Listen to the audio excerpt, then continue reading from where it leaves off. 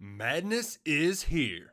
Say goodbye to busted brackets because FanDuel lets you bet on every game of the tournament. Whether you're betting on a big upset or a one seed, it's time to go dancing on America's #1 sportsbook. Right now, new customers get $200 in bonus bets if your first $5 bet wins on FanDuel. That's $200 to use on point spreads, money lines. You can even pick who's going to win it all. Just visit FanDuel.com/on3 and bet on college hoops until they cut down the nets. Must be 21 and older and present in select states. First online real money wager only. $10 first deposit required. Bonus issued as non-withdrawable bonus. Bets that expire 7 days after receipt. See terms at sportsbook.fanduel.com. FanDuel is offering online sports wagering in Kansas under an agreement with Kansas Star Casino, LLC. Gambling problem? Call 1-800-GAMBLER or visit fanduel.com/RG in Colorado, Iowa, Michigan, New Jersey, Ohio, Pennsylvania, Illinois, Kentucky, Tennessee, Virginia, and Vermont. Call 1-800-NEXT-STEP or text NEXT-STEP to 53342 in Arizona, 1-888-789-7777 or visit ccpg.org/chat. In Connecticut, 1-800-9-WITH-IT. In Indiana, 1-800-522-4700 or visit ksgamblinghelp.com. In Kansas, 1-877-770-STOP in Louisiana. Visit mdgamblinghelp.org in Maryland. Visit 1-800-gambler.net in West Virginia or call 1-800-522-4700 in Wyoming. Hope is here. Visit gamblinghelplinema.org or call 800-327-5050 for 24/7 support in Massachusetts or call 1-877-8-HOPE NY or text Hope NY in New York. It's only a kick, a jump, a block. It's only a serve. It's only a tackle, a run. It's only for the fans. After all, it's only pressure. You got this. Adidas. With threats to our nation waiting around every corner, adaptability is more important than ever. When conditions change without notice, quick strategic thinking is crucial. And with obstacles consistently impending, determination is essential in overcoming them. It's this willingness, decisiveness, and resilience that sets Marines apart. With our fighting spirit, we don't just fight battles, we win them. Marines are the constant our nation counts on to fight the unknown. And through adaptable problem solving, we do just that. Learn more at marines.com. I think we're live. All right. Welcome, everyone. Sorry, I had a slight delay there. Anthony Broom here with Clayton Safey, Chris Ballas for the first of many upcoming Monday Night Live shows. We will be live here talking Michigan football at 6 p.m. on Monday nights throughout the season. So, fellas, good to be back. I'm in the captain's chair, so to speak, for these. So, basically what we'll do before we get both of you guys in here, we're going to talk quarterback decisions. Well, the next step in the decision was announced over the weekend. A depth chart was also announced. We spoke to Jim Harbaugh earlier today. So, fellas, welcome on in. And Chris, you've got the headset, you've got the microphone. You look like a Twitch streamer here. So, welcome to the 21st century. Just kidding. I can hear you. Can you hear me now? I was just messing with you. I've had all kinds of problems with these mics, man, and it's kind of nerve-wracking. Have been live since I was on the Bozo show, I think, back when I was like in kindergarten. So, and you guys probably don't even remember that. It was well before your time. So, wait, but is this Bozo the clown you're referring to? It is. I was not the clown. I was just a kindergarten kid throwing balls into a bucket back then. But yeah, but this is fun, fellas. And assuming that the Wi-Fi holds up, we've had some major storms go through here, fellas. And so we all lost a little bit of power at one point or another. But hey, let's talk some Michigan football. And imagine naming your kid Bozo and he ends up being something other than a clown. It'd be unbelievable. But, well, yeah, there was actually a guy who named his kid Adolf, and it's like, come on, man, what are you doing? You know, no. So Bozo, Adolf, those are big no-nos, kids. Those are off the table now. Absolutely. Yeah, no, I'm pumped, fellas, for these, and it's game week. Get the buzz around town a little bit, driving around past the big house earlier. You kind of looking at it, realizing we're going to be up in that press box and hit a tailgate before in just a few days. So crazy. Yeah, it's exciting. And you know what? It was interesting today, guys, listening to Jim Harbaugh talk after his podcast. We needed some clarity on the quarterbacks. And, there was a faction that said, oh, it's going to be how JJ fares against Colorado State and how JJ fares against Hawaii and Cade fares against Colorado State. That's going to determine who's the starter for the rest of the year. Well, that'd be just stupid. So we knew that wasn't going to happen. And Jim Harbaugh did say today that both guys are going to play. This thing could go on all year. He said even beyond that. These guys both have a lot of eligibility left. And it's like he said, it's a good problem to have. Yeah, so anyone who's typically the three of us will come in and do the Thursday show, and it's a lot more, I say structured loosely because we have a good time on there and we cover a lot of ground. But these Monday night shows and really all of the live shows. So just a quick intro to that. We'll be here Monday nights. John Borton will do Tuesdays at 5:30. You'll get a recruiting show with E.J. Holland on Wednesdays at 7 p.m. Post-game shows with me, usually about 15 minutes after the game ends, with myself and Ryan Van Bergen. And then Sunday, Ballas will be with Skeen at 7 p.m. So that's what we're doing for right now. The Thursday show will stay intact. Probably not. It doesn't look like at this point we'll be able to make that happen live, but you will still get the three of us on Thursdays. But yeah, let's hop right into it then. The quarterback battle has been the story of the offseason for Michigan. Jim Harbaugh announced in a bit of it was a Saturday news dump. We found out at 5:50 that a podcast was going to drop with Harbaugh and John Jansen in the trenches. He's going to name the quarterback decision. He's going to give out the depth chart. So that comes out around dinner time Saturday. So a lot of us, obviously the three of us, we were all in very different spots Saturday. But basically how it's going to break down, Caden McNamara, the Big Ten champion winning quarterback, the guy who's been QB1 throughout most of the offseason, he will start the opener against Colorado State. Both guys will play, as Chris said. JJ McCarthy, who is the 5-star recruit, the guy who came in and had the big arm and showed a lot of dual threat ability last season. He will start week 2 against Hawaii. Come week 3, they'll reevaluate, make a decision on a starter and a backup, and who knows how long that dynamic would even last. But it really does seem like they are calling a spade a spade. They are, like I said the other day on our Thursday show, they're taking the opportunity to use this soft. You guys saw what Vanderbilt did to Hawaii over the weekend. That's 63-10. I think that was. This is a light schedule, and Michigan's not treating it as a preseason game, but they are using it as, hey, we can win with either of these guys. Let's give them each a game or as much game reps as we can when it matters and move forward from there.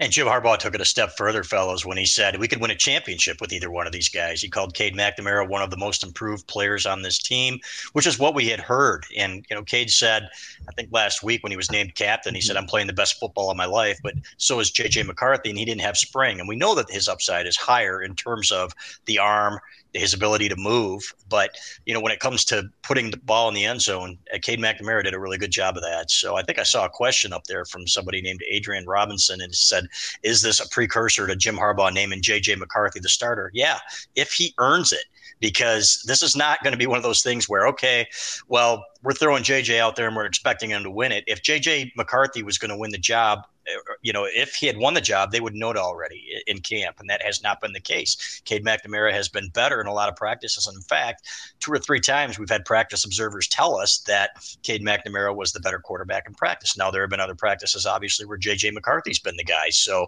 I love them both. And, we don't have a dog in this fight, and we keep saying this because everybody's like, well, how can you defend the decision to go with Cade? Well, number one, he helped change the culture of the program last year, and he's a great leader. Number 2, he did lead them to a Big Ten championship. So it's a good problem to have as long as you navigate it correctly.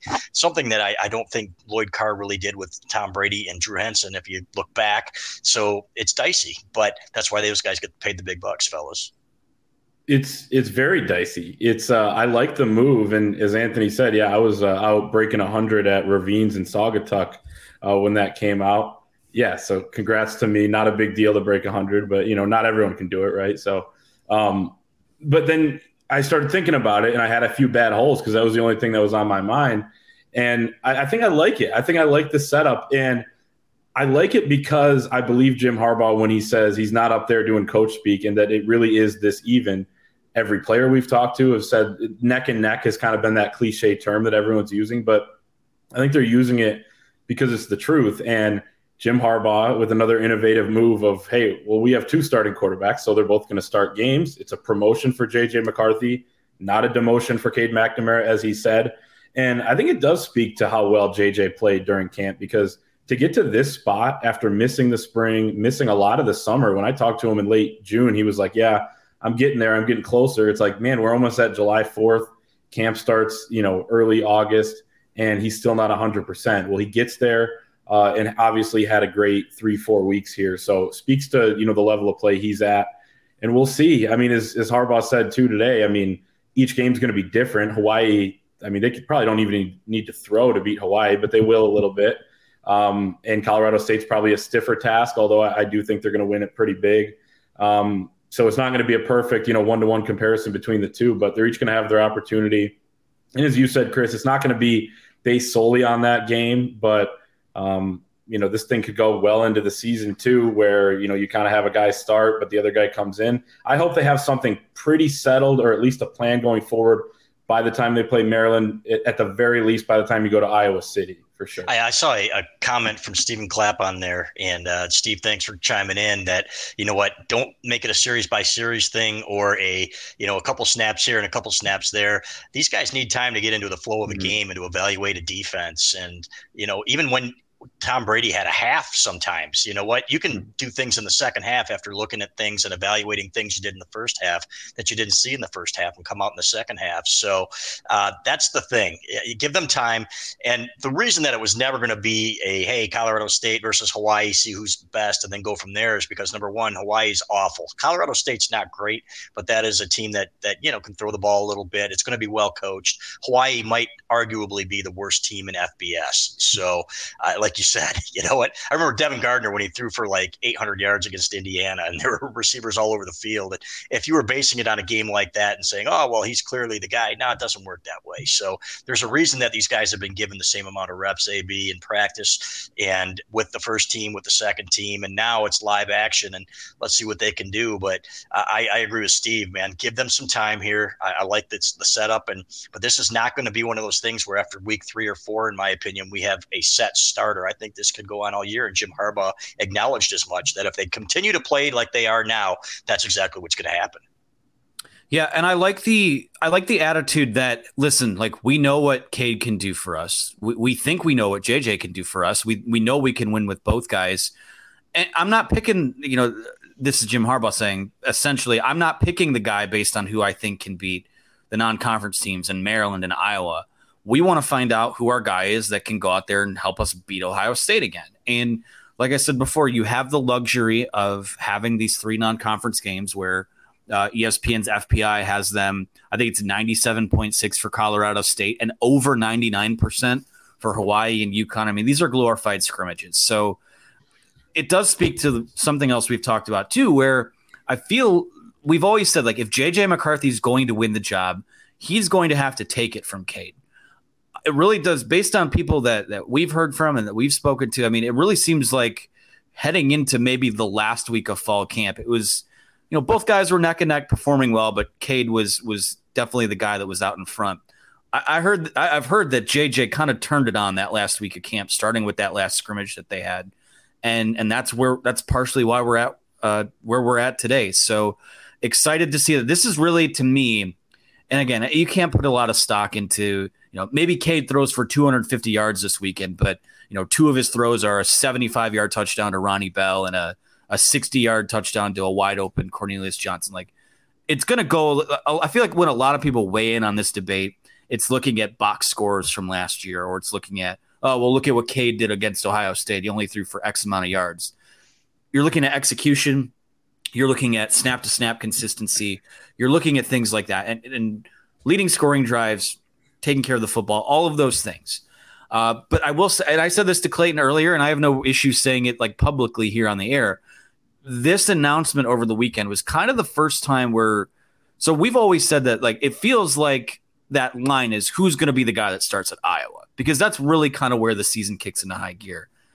This development, and with them kind of giving JJ more time to take that job, the weekend news is kind of the first time that I've truly believed that JJ McCarthy might wind up being the guy who takes those snaps, the majority of the snaps when they play a game at Iowa. So we've long said it. If he's as good as we think he can be, there's really no argument otherwise that he's not, the more exciting of the two quarterbacks, that he doesn't have the higher ceiling.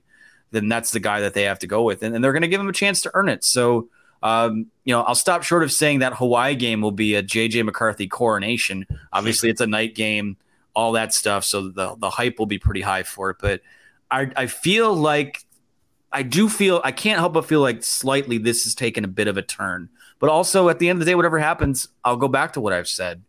This is great no matter how it plays out for Michigan. Yeah, and let's be honest, Cade McNamara is going to play a ton in that game too, probably, and Davis Warren and Alex Orji and some of these other guys, So Bowman, who knows who will get in there for that game, but that should be an absolute blowout. And again, there's not a whole lot that you can tell. Frankly, you could probably take more away from a scrimmage against the Michigan defense than you will in live action, unless somebody goes out there and chokes, and it's like, oh my God, the lights are on and I'm choking, which isn't going to happen.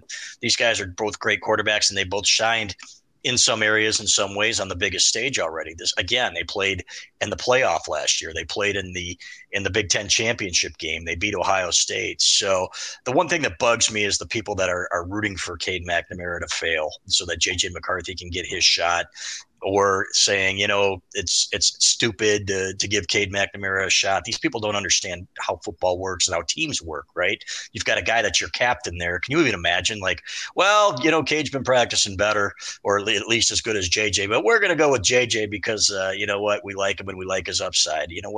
There are a lot of aspects to coaching, and one of them is keeping control of your team and making sure that there's no dissension. And so I think this is a good way to handle it. You're hoping that competition remains content, like Jim Harbaugh said, and not contentious. So, but I like them both. I really do. And, I remember when Lloyd Carr was asked about his quarterbacks back, I like them both and everything else. Well, you got to like both of these guys. And I really appreciate the fact that they have to, because guys, there have been a lot of years where they didn't even have one. So let's enjoy it. Yeah. I love how Jim Harbaugh was saying today, I mean, the old adage, if you have two quarterbacks, you don't have a quarterback. And he was literally openly asking us and media members in the press conference, is that true? Do you know that to be true? And yeah, it's probably true in some cases. If you have two bad quarterbacks and you don't really have a good quarterback, if you have two good quarterbacks, you have two good quarterbacks. We saw it on display last season. Both guys are better this year. As Chris, you mentioned earlier, Jim Harbaugh naming him one of the, Cade McNamara, one of the most improved players on the team. And J.J. McCarthy raising his level to be just about even or neck and neck with that. This is a great, great, great problem to have.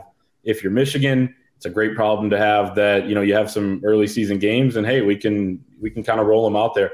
Also important to note, these guys are going to practice before this game here this week. They're going to practice next week before the Hawaii game. They're going to practice the week after before the UConn game. So the competition's not just going to be based on the 2 Saturdays. There's going to be not only the practices that happen in fall camp, but the ones in between too. But I'll be interested because I do think it's going to be fairly even again coming out of these first 2 games. And then, how do you make a decision from there? Do you keep flip-flopping? Our John Borton, one of the best in the business, posted he was, half joking on the message board the other day. Well, if they continue this and he went down, who would start which game if you go every other? I don't think they're going to do that, but I think we're going to see a healthy dose throughout the season. And let's say one guy does struggle, then I think the other guy is going to come in and you probably have, one of the better backups, no matter who it is in the country. So pretty good situation, but it's going to be interesting. You got to play it right. Cade McNamara is a leader. He said all the guys in the quarterback room just want to win, but let's say JJ starts and he ends up being the guy and Cade's the backup. You never know how a guy's going to react. I think Cade McNamara would take it as well as you could, but you just don't know. And he might think he would react a certain way right now. But again, once you're in that situation, you don't know. But they got to play it right. And I think let the best man win.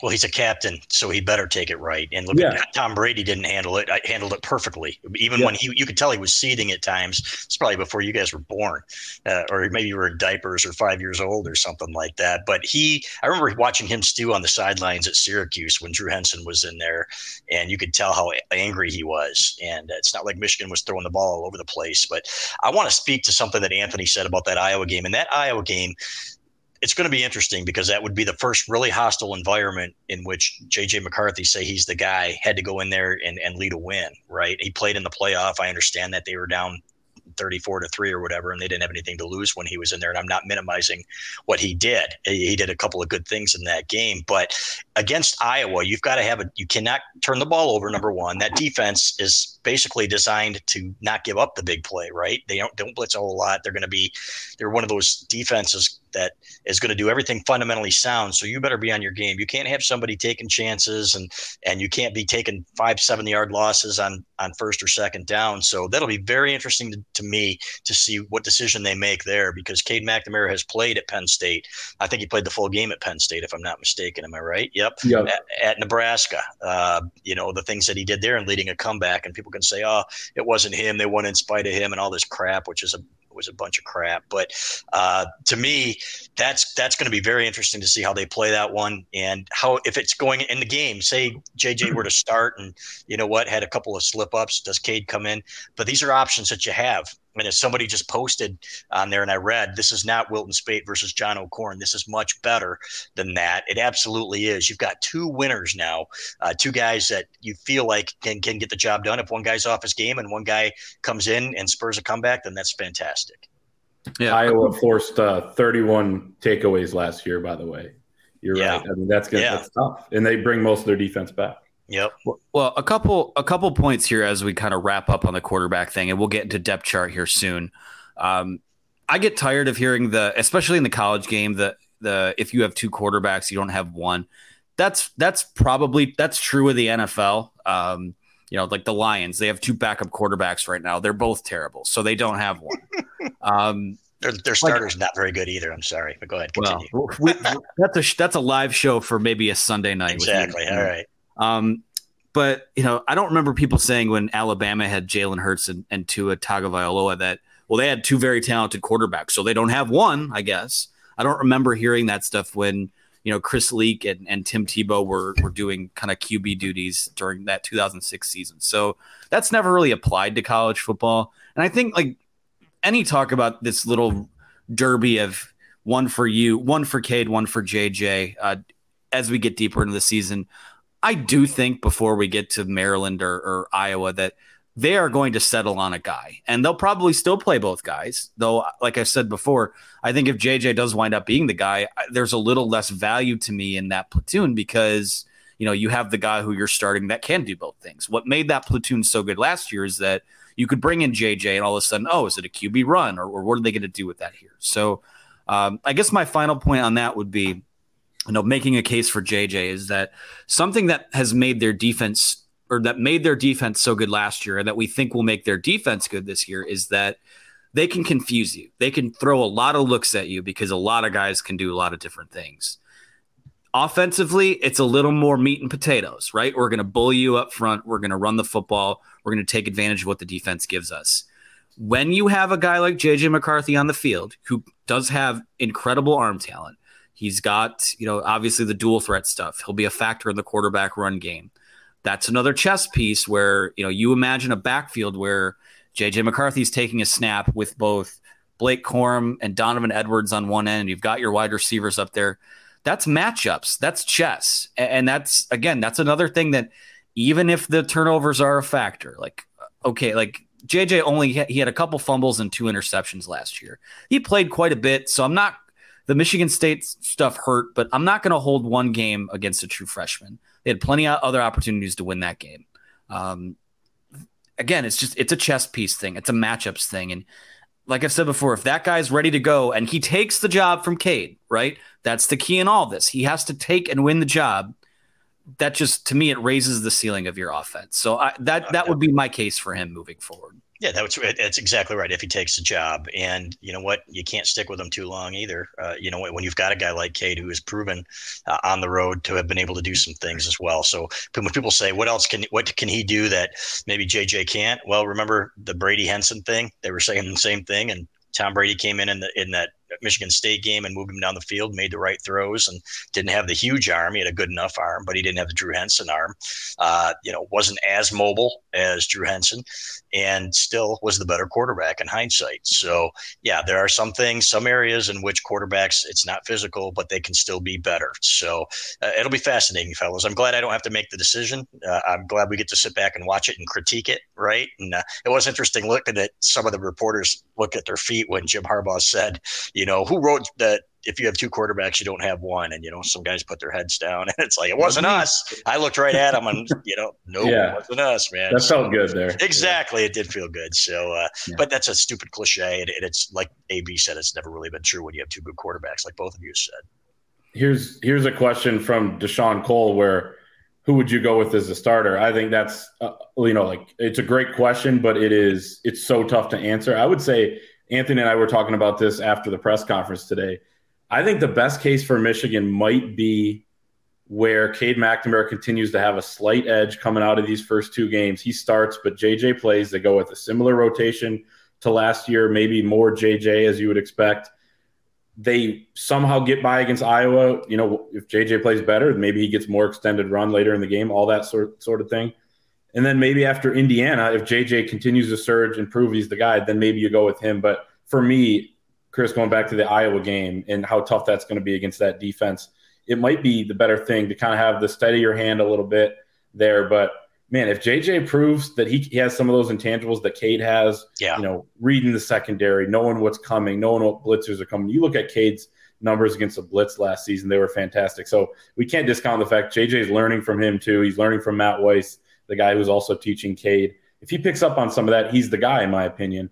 And if he picks up on a lot of that, because it's not small stuff. Yeah. But what do you guys think is the most ideal situation? Yeah, Deshaun, it's a great question because we aren't at practice every day. So we can't, if I saw every practice, I'd be able to give you a better opinion. We can only go on based on what we've heard. One of the things that I thought was interesting that Jim Harbaugh said, though, was we aren't asking him to be the other quarterback. So, for example, Deshaun, one of the things that Cade McNamara did well last year, throwing the ball away or getting rid of it instead of taking a sack, whereas you've got J.J. McCarthy, who is more of a risk taker, right? So instead of maybe throwing it away, he might want to take a chance and keep a play alive. We saw a couple times where that resulted in huge losses. We also saw a couple times where he threw the ball across the field and it's like a wow play. And you know what? All the JJ stands were like, oh my God, go get the Kleenex and everything else. And it was like, it's one of those things where, because they were in tears, but it's one of those things where you just don't know because we don't see him every day. So it is going to be one of those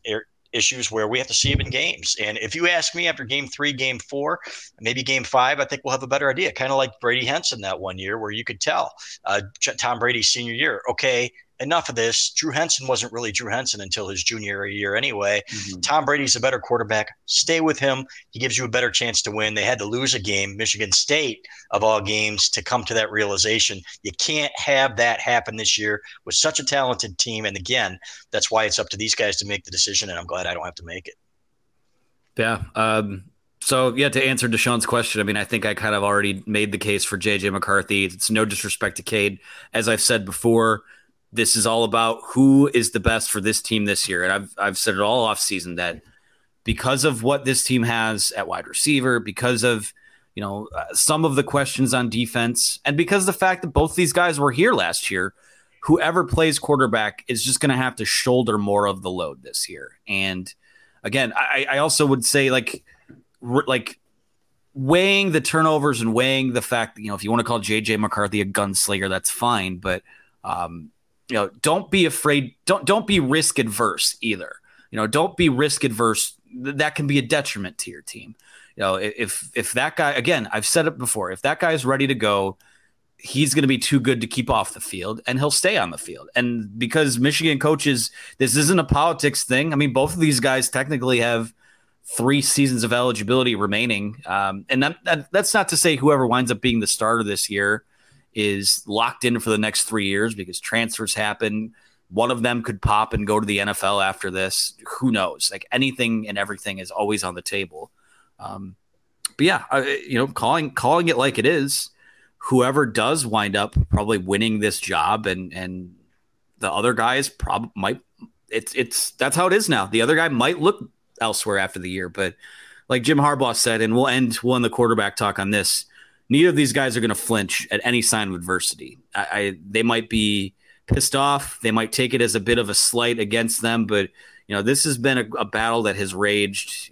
I know JJ didn't throw in the spring, but he was in Cade McNamara's hip pocket. He was still dropping back. He was still in the playbook, learning defenses. So again, we could argue about it till we're blue in the face, but the fact of the matter is you have 2 championship caliber quarterbacks on the roster, and that should be most exciting to Michigan fans. So as we move through our show now, again, feel free to chime in, get your questions in.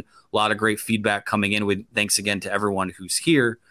Let's talk about rest of the depth chart now. Jim Harbaugh, as transparent as he's ever been. I mean, he's pretty much just putting it all out there now. And that was another dig he kind of got in at the media, was that, hey, if we don't just put it out there, then our players talk to people, people talk to people, it gets out there anyway. So I may as well be transparent, which is great because that's actually less digging we have to do when you just throw it out in the open. So we love to hear that. I'll start with Clayton here. You were the one that kind of did the nitty gritty stuff in terms of putting the depth charts out. So I guess start with offense, some of your biggest takeaways based on what we've seen. Well, as you said, he made it easy for us finally this time with some of that. Yeah, I mean, it's kind of what we thought, though. So I guess to toot our own horn there, but you have the quarterback situation. You guys want to do another 30 minutes on that? No. Maybe next time. But you're right, Clay. It kind of the story wrote itself, right? Because there were no surprises. Exactly. And Chris, you asked a great question today about the backup offensive lineman that he didn't touch on in there. Feel pretty good about that depth in the next year or two. I think they need to solidify it a little bit more going forward long-term after that. They've struggled a little bit offensive line recruiting. That's kind of more of a big picture takeaway. The talent on offense stands out skill position wise. The fact that they have 6 or 8 tight ends that he said are really going to be in the mix, which we'll see how that actually plays out when you have 2 guys on the Mackey Award watch list. You want them on the field, in my opinion, as much as possible. But again, I'm not making, the money to make those calls, I guess. Wide receivers, there's a top 5 with Roman Wilson, Ronnie Bell, Cornelius Johnson, AJ Henning, and Andrell Anthony. That's a really good 5 right there. Excited to see, you hear a lot about those guys playing well. We saw them each play well in spurts last year, and it was one guy, a different guy every game. Excited to see the strides that Andrell Anthony makes, that Roman Wilson made, a guy who's kind of flown under the radar a little bit. Glad he's getting his due because he came up huge. He tied for the team's leading touchdowns last year at 2 against Penn State, the big game against Wisconsin. So the talent stands out, and the fact that we're going to get to, not only are we going to be watching the quarterbacks these first few weeks, but there's a great opportunity to watch Blake Corum, Donovan Edwards. What are they going to do with him and his role? There's a lot to watch, and it's not going to be preseason. Really it's go time at this point, but they're going to have opportunity to tinker with some different things. They won't show everything, but there's a lot to like. Whatever they do, I think is going to work in the first few weeks here. Although I don't want to be on a old takes exposed thing after Colorado State comes in here and wins. So yeah, it better not happen. I think everybody would be on old takes exposed if that right. were the case. Yeah. But the one thing he left off Andrew Gentry on, he'd spoken about him and he said this is a kid that's going to have a chance to play early. He said that about a week ago, I think, and then all of a sudden maybe it was an oversight, left him off, in saying that, mentioning a bunch of guys without Gentry, and Gentry is a guy, in my opinion, who's going to be an absolute stud here. So, based on everything we'd heard. So we're going to talk to John Jansen about that later in the week and get his opinion on him and the backups. But I did ask Jansen about this about a week and a half ago when we were talking on the phone, and he said, these guys are big, they're strong, they're athletic. He said, these guys look like a Michigan offensive line of old, that how they used to look, the backups. And remember when Brady Hoke came in here and you couldn't afford to get one guy hurt because Rich Rod had recruited like 2 offensive linemen in 5 years or 3 years or whatever it was. Who needs them? Yeah, who needs them? Let's pull an air conditioner repairman off the street. Right, exactly. And some pylons, as Anthony likes to say. So, but beef up, traffic cones. I'm sorry, but that's the thing. They've got the depth and they've got some projects. Tristan Bounds is a project and guys like that, but they've also got in the freshmen that Harbaugh said a couple of weeks ago, were all really passed the look test. I think he compared one of them to I think he compared one of them to John Runyon Jr. at the same time, and John Runyon's starting for the Green Bay Packers. So it's a lot. It's a lot to digest, and who knows. But it's a lot of fun because it's back to where we expected it to be under Jim Harbaugh. It took a while, just kind of like it took Dabo Swinney a while to get going at Clemson. But you feel like if they get on board with NIL and this thing continues to progress, then you have a sense that at least for the next few years, it's going to be really good. And beyond that, it should be really good as well if they continue to recruit well. Yeah, a couple quick offensive takeaways from me. We'll move to defense after that. Third running back or third best rusher on the team, apparently, per Harbaugh, CJ Stokes. That was eye-opening. It still kind of sounds like, Tavier Dunlap is in the mix for that third back job. Isaiah Gash, another guy they like that runs really hard. So I still think that the third running back will be by committee, it seems like, but good to hear. Like anytime a guy pops in during the summer and is ready to go, especially a true freshman by the season opener, that's always good to hear. Peyton O'Leary, a walk-on wide receiver who they keep saying had Cooper Kupp type of camp. He's, I guess, been killing it with jump balls and things like that in fall camp. So there's that group of five at the top, those five wide receivers. Then you've got kind of the freshmen waiting in the wings, but seems like Peyton O'Leary is going to play too. Max Bredesen, a guy like that at tight end, who they're going to work in there. So 8 tight ends that they say that are playable this year, which is insane. They're just so deep everywhere. So we'll see if real quick, AB, we'll see if Peyton O'Leary is Ken Higgins, who was a walk-on receiver for Jim Harbaugh, who kind of came out of nowhere and did some really good things, or if he's the next Nate Shanley, who we heard about every camp and just caught a couple passes and played on special teams, because that is one deep receiver room. If he cracks that receiver room, then holy cow, good for that kid. Yeah, Nate Shanley blocked, though. He was willing to block. I'll give him that. Yeah, there you go. I actually went back and watched Peyton O'Leary's high school highlights the other day. Lacrosse? No, for football. And I know he's also a good lacrosse player. And I mean, if you would have told me that he was a recruit, I would have believed you. I mean, he was making big plays. I don't know anything about the competition. I didn't dig enough into it. But and then Jamon Green saying today that he looks like just like any other receiver that comes through here. So, I mean, he is impressing guys. And Jim Harbaugh said he's the number 2 guy at the X position behind Cornelius Johnson. So, I mean, Again, he's not just up there doing politics or, there'd be no reason to do that with a walk-on. So kudos to Peyton O'Leary, man. I'm rooting for the kid. And you got a freshman AB. That doesn't even count the freshman freak show, right? Who have been doing some good things in practice.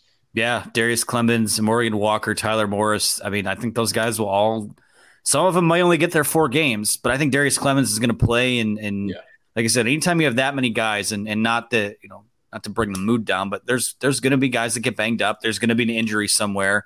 They might need Peyton O'Leary to be on the field at some point, or Darius Clemens or what have you. So those are kind of some quick snap offensive takeaways. Hot take, they're loaded on that side of the ball. We haven't talked about that a ton. No, Morris had a great scrimmage a couple of weeks ago, guys, where he's got some moves. So these guys, you're right. They're just loaded top to bottom.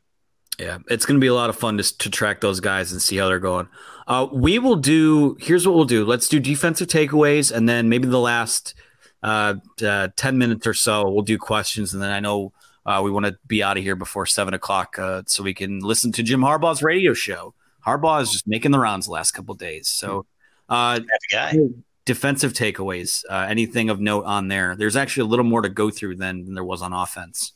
A couple things for me. Mason Graham, I said in the spring, it was kind of a hot take then, that he looked to me like the best true freshman defensive tackle that I had seen at that point in his career in the last several decades. And guess what? Now he's starting. And now you can look and say, oh my God, if you're starting a true freshman in a base package, let's make that clear, then you're in trouble. That's not the case. This guy was holding his own, and I was going back and watching the scrimmage highlights, the spring scrimmage highlights of him against Olu Oluwatimi and some of those offensive linemen, and this dude was holding his own, and I'm thinking, this is unbelievable. If you've got him and Mozzie Smith in there at the same time, how are you going to run against that? Because he is fundamentally sound. You can tell he was a wrestler. He's got some of those Rob Renas qualities, except he's a lot bigger. So once he gets onto you, man, I mean, he can get off you, he can clog that line line. I love what he brings to the table. I remember exchanging some words with his dad and saying, you know what, this kid is going to be something else and he's going to have a chance. And here he is. So then you can bump Chris Jenkins out to end, and you've got one heck of a stout defensive line. I think the interior line is going to be one of the best we've seen in a long time. Maurice Hurst back in the day, the 2016 defense was obviously outstanding. I think it's going to be up there with that. And then we'll see what happens on the edges. But he talked about Jalen Harrell. He calls him Harrell. Is it Harrell or Harrell? Because Jim Harbaugh calls him Harrell. I know, but he gets some of them wrong. So he exactly like Schoonmaker and Schoonmacher. His mama called him Jalen, so I'm going to call him Jalen. We'll call it Jalen, exactly. Yeah, but we'd heard some good things about him as a pass rusher in the spring, and he mentioned him and Taylor Upshaw and Mike Morris as the 3 starting ends. Now, that doesn't mean that those are going to be the guys rushing the passer on 3rd and long. You're going to need some other guys, maybe Eyabi Anoma, who he talked about. He's had 10 to 12 practices, said he hopes to see him in the opener. Derek Moore is a true freshman. I'm guessing by the end of the year is going to be one of their better pass rushers. He said once he gets a secondary move and he gets that motor up there like Aiden Hutchinson, that he's going to be an absolute stud. And I can see that. So the fact is there's talent all over the field. Some of it's not as proven, but it's like he said, David Ojabo wasn't proven last year either. And look what happened with him. So Junior Colson, I think, is going to have an all Big Ten season at linebacker. They're banged up at that position, guys. They got a couple of backups there that are hurt, or in starters even. Nikhai Hill-Green, he even mentioned on his show, is a guy that may or may not play in the opener. And Michael Barrett against that offense is probably a guy you're going to want on the field anyway. They're going to be slinging it with Nevada's old coach out there. And so he might be that guy anyway. He might have been anyway. But and then on the back end, when he's talking about Makari Page, I was happy for that kid, because this is a kid who has had good springs and good falls and then faded. But now he is playing extremely well. And if you can maintain that consistency, then you've got 3 great safeties back there, in my opinion, that can really do some things. Not the star power you had when Dax Hill was back there, but you've got the steady eddies like a Brad Hawkins and RJ Moten, who is still a very good athlete, and Rod Moore, who is just an absolute student of the game. So I'm excited to see how these guys play together. Yeah, like we talked about earlier, a lot of different looks you can throw out there. I mean, there's going to be a look where you probably have Mike Morris rushing from a stand-up position. There might be a look where he's rushing from the interior. There's a lot of sub-package things that they can do and that they're going to do. I think maybe to a certain extent, especially with your defensive fronts, probably a lot more than they were able to do last year, just because it seemed like that pass rush at times last year was just, hey, go get the quarterback. And they had 2 guys that could do it. I think the secondary, they're always – something you're seeing in the NFL now, there's a lot of teams that run 3 safety looks. And I think that's something that Jim Harbaugh has said they're going to do with RJ Moten, Makari Page, Rod Moore, Caden Colsar, I think is going to get some time there as well. Mike Sainer still is your starting nickel. That's confirmed now. So, yeah, I saw we have a question there about the secondary we'll get to. So we'll expound on that in a little bit. But, yeah, I look at the defense as a whole. Mason Graham, some guys just come out ready out of the box, and recruiting rankings don't always account for that. I think sometimes they look at the athleticism, the traits, and that's totally fine. I mean, at the end of the day, they're rating these guys based on what they think their ultimate college potential and ceiling could be. But, sometimes you just have guys that can play. Mason Graham was a 3-star. Kenneth Grant was a 3-star. So it's one of those things where, you've just got guys that are ready to play. Freshmen are going to play and play big roles like they have the last couple of years, and they have a pretty deep roster across the board. I do want to. Go ahead. Nope, go ahead. I do want to point out Kenneth Grant was a 4-star and the number 102 player in the country on On3's rankings. But yes, 2 services had him as a 3-star. So, my bad. I was going by the composite there. So I got you. No, I'm just saying. I think they got him a little more accurately ranked. This is the other thing, and we need to put some respect on this man's name. EJ said it about Mason Graham, and he said it about Kenneth Grant, that those 2 guys are way better than their rankings indicate. Yes. And lo and behold, one guy is a starter in the base packages. The other guy, I think, is going to be, he's a rotational guy for now, but the gift from the gods, the gift from the football gods, as Jim Harbaugh said, and EJ being our EJ Holland, our recruiting expert, who does a great job evaluating these kids, and I think was a 125-pound defensive end, he said. So, but one thing I do want to add, I think Junior Colson, you're going to see him in a lot of pass rush situations as a guy who can get there, on blitzes. And then one thing I've always loved about past defensive lines is when you can collapse a pocket from the interior that's almost better than when you have ends coming in. A guy can escape the pocket. When that pocket's getting pushed back, if you've got a Kenneth Grant in there or a Mason Graham and a Mozzie Smith, and you say push that thing back, you know what, and that quarterback feels it, that could be just as effective, guys, as an Aiden Hutchinson or a David Ojabo coming from the end. So I think you're going to see some of that, and it's exciting to me. It's exciting to me to see how Jesse Minter is going to use them and how his defense compares to Mike McDonald's. Now he's got different personnel, and they're very similar guys, these defensive coordinators. But I do believe that it's going to be different in some ways, and I want to see how that's going to be. Yeah. So what do you think, fellas? Probably we got about 8 minutes left here. Roll into some questions and then get out of here. So we'll start from Adrian Roberson, who says, my question is, who do you guys think will call the offensive plays this season? Now we know that Matt Weiss and Sharon Moore are your co-offensive coordinators. Mike Hart's a run game coordinator. We know that Jim Harbaugh will always have some say in that dichotomy as well. So how do you guys see it playing out? Is it truly collaboration? Is there one guy that'll call pass plays, one guy that'll call run plays, or are they just titles and everyone shapes the identity? How is that going to work? It's going to be scripted at first a lot of the time, right? They're going to have 15 plays to start the game and then maybe adjust on that. But at the end of the day, last year it was Jim Harbaugh's offense. And I don't care, Josh Gaddis or whoever can say whatever they want, but you saw so many principles from San Francisco and Stanford offenses, with it. It wasn't the fullback they were using as lead blockers. Sometimes it was tight ends, but it was the same principles. And that had Jim Harbaugh's fingerprints all over it. And that makes me feel good, frankly, because the guy has seen so much football. So I think it will be a collaboration. I think you will see Weiss call some plays. He's going to be more involved in the passing game. I think you're going to see Sharon Moore and the running game. And you know what? They'll collaborate. And then at the end of the day, it's going to be Jim Harbaugh, I think, making the final decision on the calls. So it's a fascinating question, but I don't think it's ever been just one guy. It was never just one guy when Josh Gaddis was here. Jim Harbaugh's fingerprints were all over it, with the exception of the speed and space crap.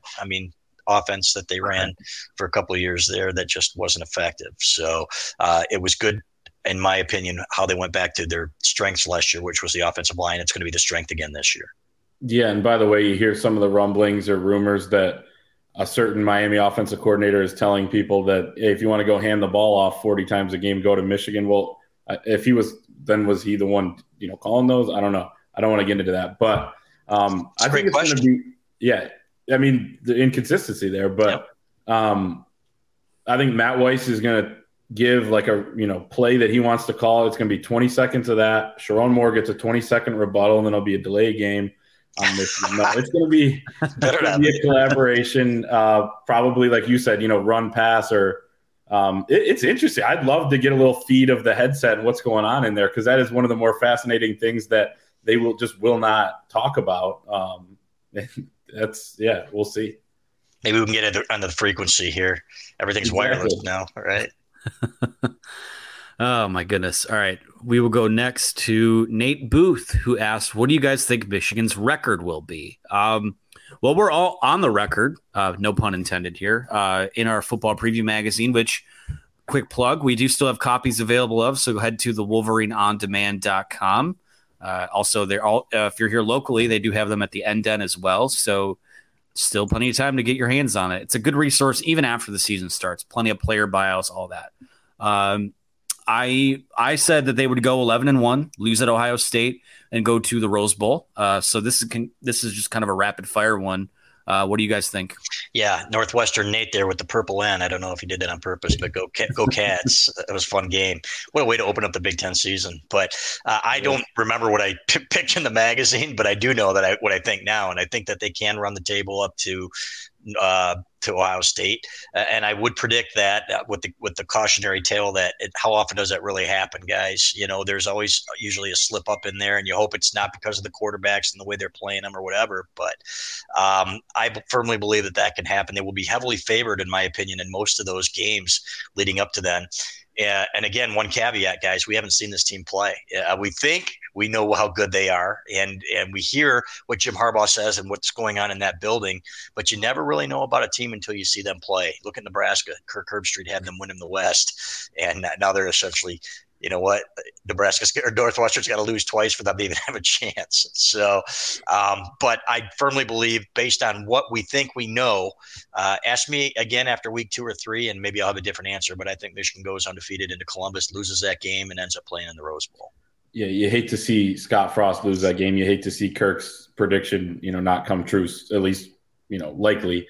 I got 11-1 too. I do have a loss at Ohio State, but I put in the magazine that they're making the playoffs. So obviously that's predicting like 15 games right there, because you need all these different things to happen your way. But, why not throw that in there, I guess. We'll see. I mean, I think they can. But like you said, it's been since 2006 since they've gone into that game undefeated, unless I'm not thinking of a season. So yeah, crazy. It's really, really hard to do. It's hard to do. And at Iowa, Michigan State will be up for them. Who knows how good they'll be. It's going to be interesting to see them play at Washington. I know Washington's got a new coach, and you know what? They had their issues last year, but it is tough to go out west, guys, as we've seen Michigan over the years, even when you're favored. Oregon, we can go to UCLA games, games like that, and it doesn't matter who the opponent is. That is a tough game to go out and win. If they do that, I'll give them a nod. Yeah, and something on Ohio State too. A lot of people will give them, I think ESPN's FPI gave them like a 1 in 3 chance of going undefeated. They weren't able to do that last year. They were undefeated going to the Michigan game, and they've got a tough one against Notre Dame to open the year.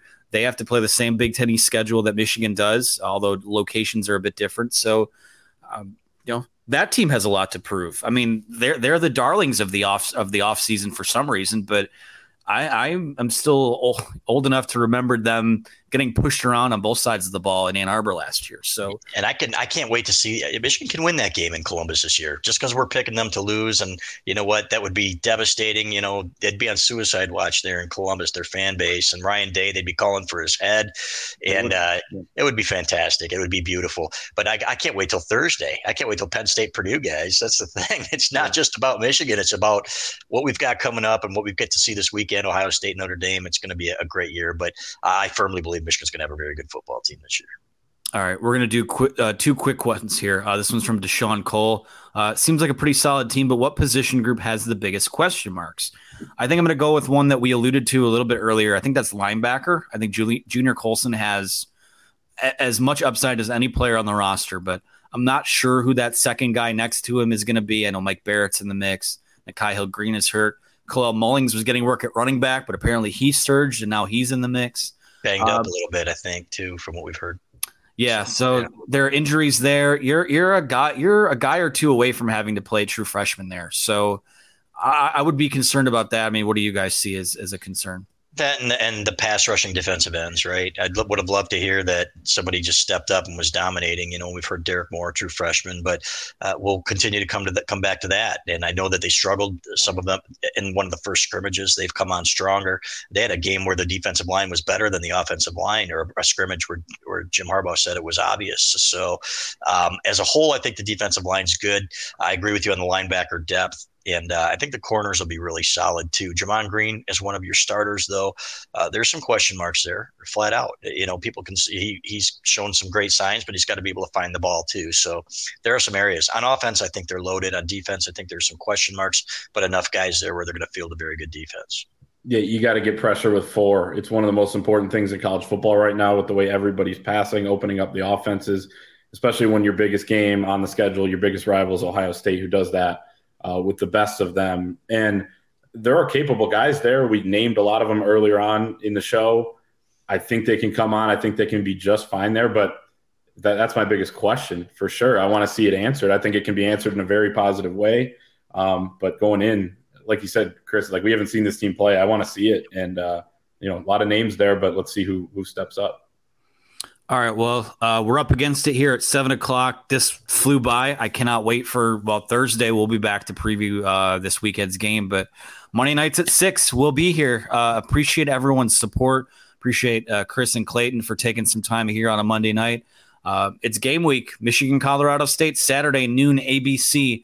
We'll have coverage for you throughout the week here on the YouTube channel, on the website. So, again, thank you so much for your support. Like the prompt says there, get this video to 500 likes, share it with your friends, and we'll talk to you again soon. Thanks for listening. Madness is here. Say goodbye to busted brackets because FanDuel lets you bet on every game of the tournament. Whether you're betting on a big upset or a one seed, it's time to go dancing on America's #1 sportsbook. Right now, new customers get $200 in bonus bets if your first $5 bet wins on FanDuel.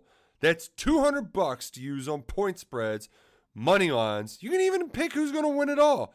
Just visit FanDuel.com/on3 and bet on college hoops until they cut down the nets. Must be 21 and older and present in select states. First online real money wager only. $10 first deposit required. Bonus issued as non-withdrawable bonus. Bets that expire 7 days after receipt. See terms at sportsbook.fanduel.com. FanDuel is offering online sports wagering in Kansas under an agreement with Kansas Star Casino LLC. Gambling problem? Call 1-800-GAMBLER or visit fanduel.com/RG. In Colorado, Iowa, Michigan, New Jersey, Ohio, Pennsylvania, Illinois, Kentucky, Tennessee, Virginia, and Vermont. Call 1-800-NEXT-STEP or text NEXT STEP to 53342. In Arizona, 1-888-789-7777 or visit ccpg.org/chat. In Connecticut, 1-800-9-WITH-IT. In Indiana, 1-800-522-4700 or visit ksgamblinghelp.com. In Kansas, 1-877-770-STOP. In Louisiana, visit mdgamblinghelp.org. In Maryland, visit 1-800-gambler.net. In West Virginia, or call 1-800-522-4700. In Wyoming, hope is here. Visit gamblinghelplinema.org or call 800-327-5050 for 24/7 support in Massachusetts, or call 1-877-8-HOPE NY or text HOPE NY in New York.